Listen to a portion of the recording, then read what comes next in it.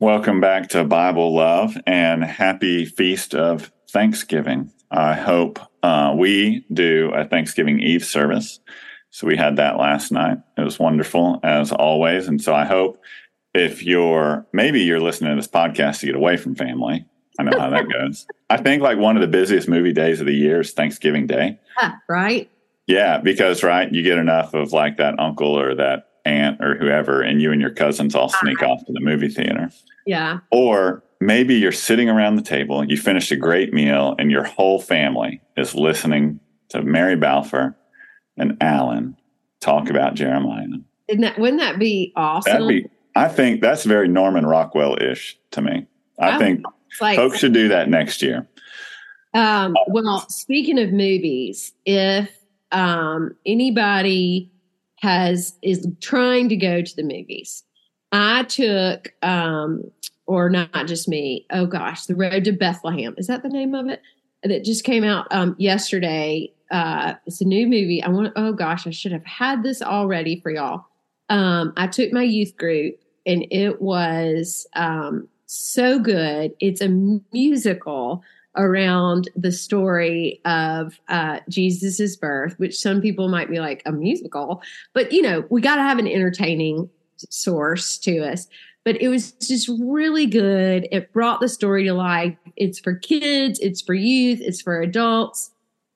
Journey to Bethlehem. Journey to Bethlehem. Thank you. Yeah, I'll link to it. I haven't heard about this. In it, he plays Gabriel. If you like Lecrae's music, he's awesome.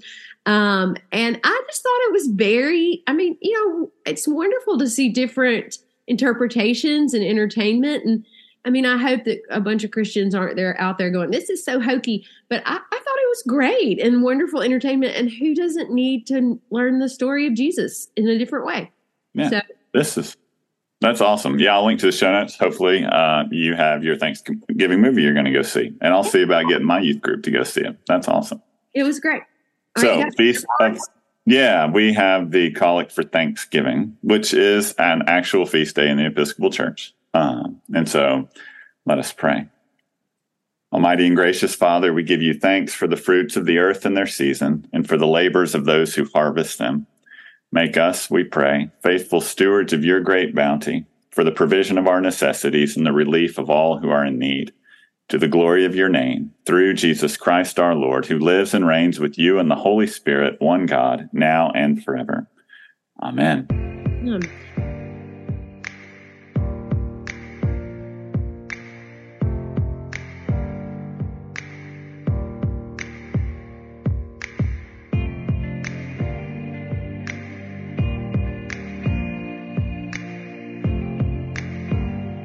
So if you've just finished your pumpkin pie or your fudge pie or whatever, and you're like, and all that turkey's sitting in your stomach and you're thinking, gosh, I want to take a nap, but I need to listen to something to kind of help me take a nap and get ready. Maybe this is the podcast for you.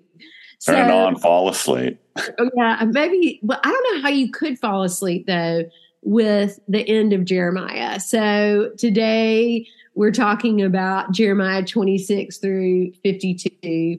And as often happens in the Bible, there's war. That keeps happening. As I said to Alan, what's new? But also Jeremiah is brought to trial for God's people. But there's also this very famous part of Jeremiah that we all know that Alan and I thought we would spend a little time on. So take it away. Yeah, so Jeremiah 29:11, we all know. For surely I know the plans I have for you, says the Lord, plans for your welfare and not for harm, to give you a future with hope. Okay, so I'm going to read it from Grandmother's Bible just to get a different interpretation, but it's very the same thing. And of course, Grandmother has it underlined.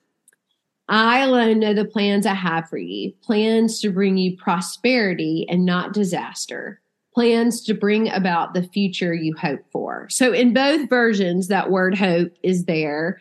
And what I like even more than that, just that one, if you keep going, then you will call to me. You will come and pray to me, and I will answer you.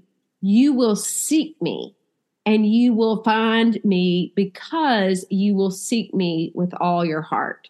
That word seek, I love so much, because in our journey of life, in our journey with God, and our journey with Jesus, like, I am always seeking more. Christians, parishioners, anyone, we're always seeking more. And we seem to want to seek, finances or a beautiful house or a new car or whatever. And what if we are just seeking more of the Lord? That's what I always kind of think about. And especially on this day of Thanksgiving, like, we just have so much to be grateful for. And all of that is because of God. And I think we forget that sometimes, Yeah. This verse it's beautiful and a lovely sentiment. It's very reassuring. Also very easy to be taken way out of context. Oh, I know. So here comes the cynical guy coming. Yeah. So the cynical guy, for I know the plans I have for you, says the Lord, plans to prosper you. What does that mean? Right? Like, prosperity gospel is a real issue, and right. They find it here sometimes, right? They leave off the other parts about seeking you, but even there, right? This is not a one-to-one relationship. It's not our seeking that then leads to prosperity, right? Because there's a lot of people that seek and they're not prospering too much in the way that the world thinks, right? And so how do we read this in a way that's like, yeah, God knows the plan he has for us. Sometimes that plan seems like it sucks. Yeah. Yeah. And we just want to dig into that, right? We're like, why did you do that to me, God? Yeah. Because we think, right? Like,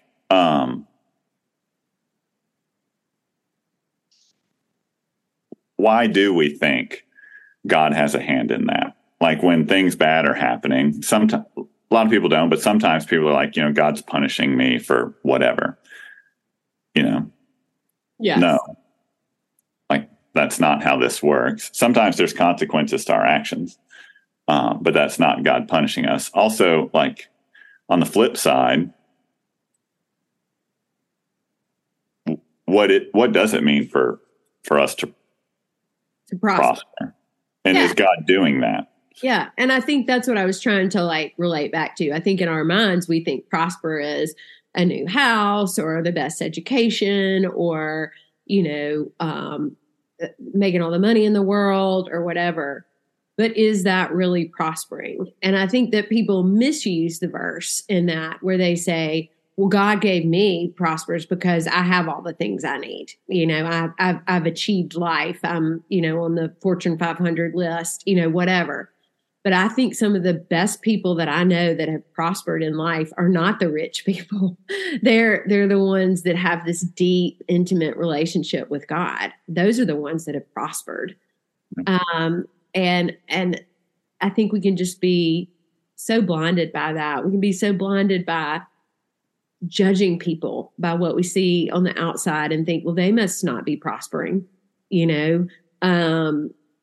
because they don't have all the things we have, or they're homeless, or they're whatever, they're poor, they smell, all of those things. And I think that remembering that prosperous is not the word, what we think it is. It's not a word we think, like stuff. Is that the important thing? Yeah. I mean, it goes on after in this section, says, I will bring you back from the place which I sent you into exile. And so here, prospering's kind of like getting back to zero.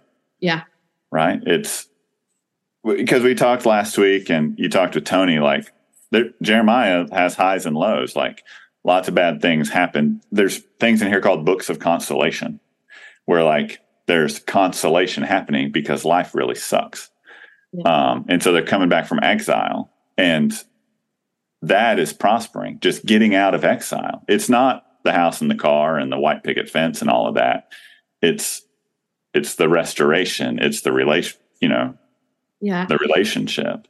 This makes me think of kind of my own story a little bit. And I'm sure I've said this before, but, when I was in the 8th grade, my dad decided to go to seminary, and my dad was a cotton farmer and did well. And, we had everything we needed. And then I go to high school, and my dad is in seminary and my mom is having to work, and we didn't have anything. I mean, I remember my dad bought these laundry mats so that we could just have some kind of income. Right.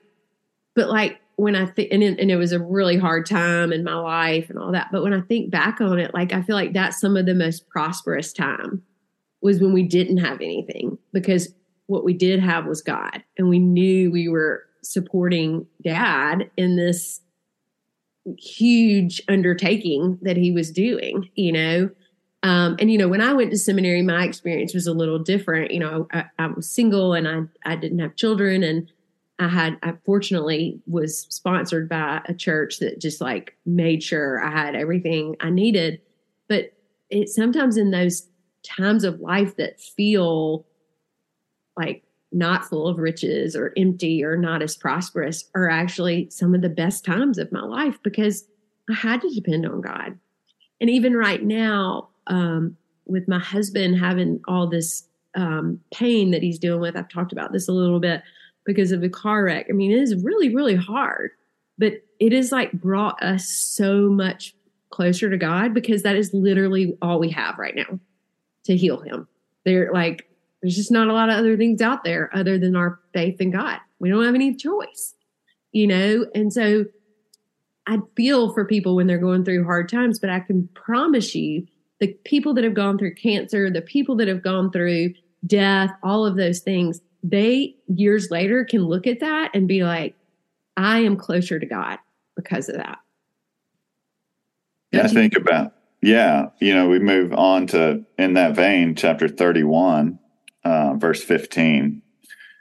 Thus says the Lord, a voice is heard in Ramah, lamentation and bitter weeping. Rachel is weeping for her children. She refuses to be comforted for her children because they are no more. I mean, think about the verses in Scripture where the human condition is just utterly laid bare.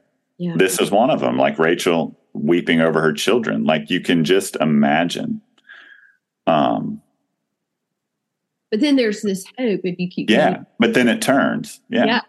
And that's what so much of the Bible is so interesting, that ups and the downs and the wars and the hope, and God has never left us. And I think that's why we can relate to it so much, because isn't that what our lives look like? Yeah. And here, Jeremiah, it's not just all prosperity gospel, name it and claim it stuff. Yeah.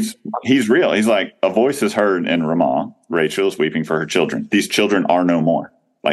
This isn't being undone. Yeah. Right. This pain is real. This pain hurts. This situation is there, and he has to keep dealing with all these different kings too, as you go through. Yeah. It keeps going. And all these kings are people that want to be prosperous and riches and land and, all of that. And he actually is this faithful servant through, I think it's 5 different kings. Let me go back and count. But it's a bunch, and he stays faithful to it all, even when it's kind of I was talking about, last week about, Donna, being 40 years in ministry at the church. She's been through 5 rectors. She's been faithful through it all. So this has, let's see, 1, 2, 3, 4 different kings that he stays faithful with, even though there's hardship, and even though he doesn't like them and they want to kill him and they want to put him on trial, and there's all these wars and all that, but he stays with it. I think that's a huge part of Jeremiah, is that he's faithful to it all, when he could have been dude, I'm out. I'm no new Moses. I'm done. In the midst of all of that, he's faithful because God is reassuring him that there is hope. Yes. Thank you for that. God never, ever leaves him. So a lot of Jeremiah, this end of Jeremiah, is working through all these different kings and wars and God and Jeremiah's faithfulness through this.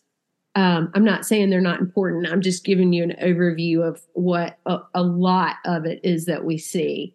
25 chapters basically of that. But in the end, we hear about the fate. We hear about how God will help and support and never leave. And this bad thing happens at the very end. Jerusalem falls, the temple falls, and it ends kind of not on hope. I mean, they're taken away to Babylon and, sitting there thinking, what happens? What do we do next? Which is sort of interesting to me that it's not all wrapped up in this like beautiful package, right? Yeah. Which just wouldn't be a great movie because people would leave there feeling dejected. But we have, right? People plaster Jeremiah 29:11 all over their house. For I know the plans I have for you. Yeah. This is great. We think everything's going to be sunshine and roses. The same book that has that in there, it ends with the end of their world. Yeah. That's really an interesting point, It makes me think of this is a terrible comparison, but like Instagram worthy, like, how we put things on Instagram that are like good and awesome. And I actually have been in several conversations with people about this lately, admitting that I'm admitting it. Like we put the good things on there, but not the pain and the hurt and why are we so afraid of that? Because it's right here in the Bible. Like, yeah, there's all this good stuff, but there's also like a lot of bad stuff. And God is truthful. God is honest. And we love to just cherry pick the parts we love or put the stuff on Instagram that we love, but we don't talk about the marriages that are failing or the dying of parents or the dying of a dog. I mean, like everyday life, these things that are just such heartache, I have been accused of being an oversharer, I don't want to people don't want me to talk about Murray's pain or, this or that. They only want to hear good, happy things from me. But I don't feel like that's life. And I don't think that's how the Bible is. And so I'm really grateful for the truthfulness of the Bible. You think, to stick on Instagram, like the hashtag blessed, right? It's always people who are like in Cabo or fancy vacations, hashtag blessed. Yeah, These so people, Jeremiah 29:11, they're blessed. I know the plans for you, right? These folks who are going into exile, right? This is the end of their world as they know it. They're still blessed. God still has a plan for them. God still knows their hope for the future, right? Why are we so reluctant to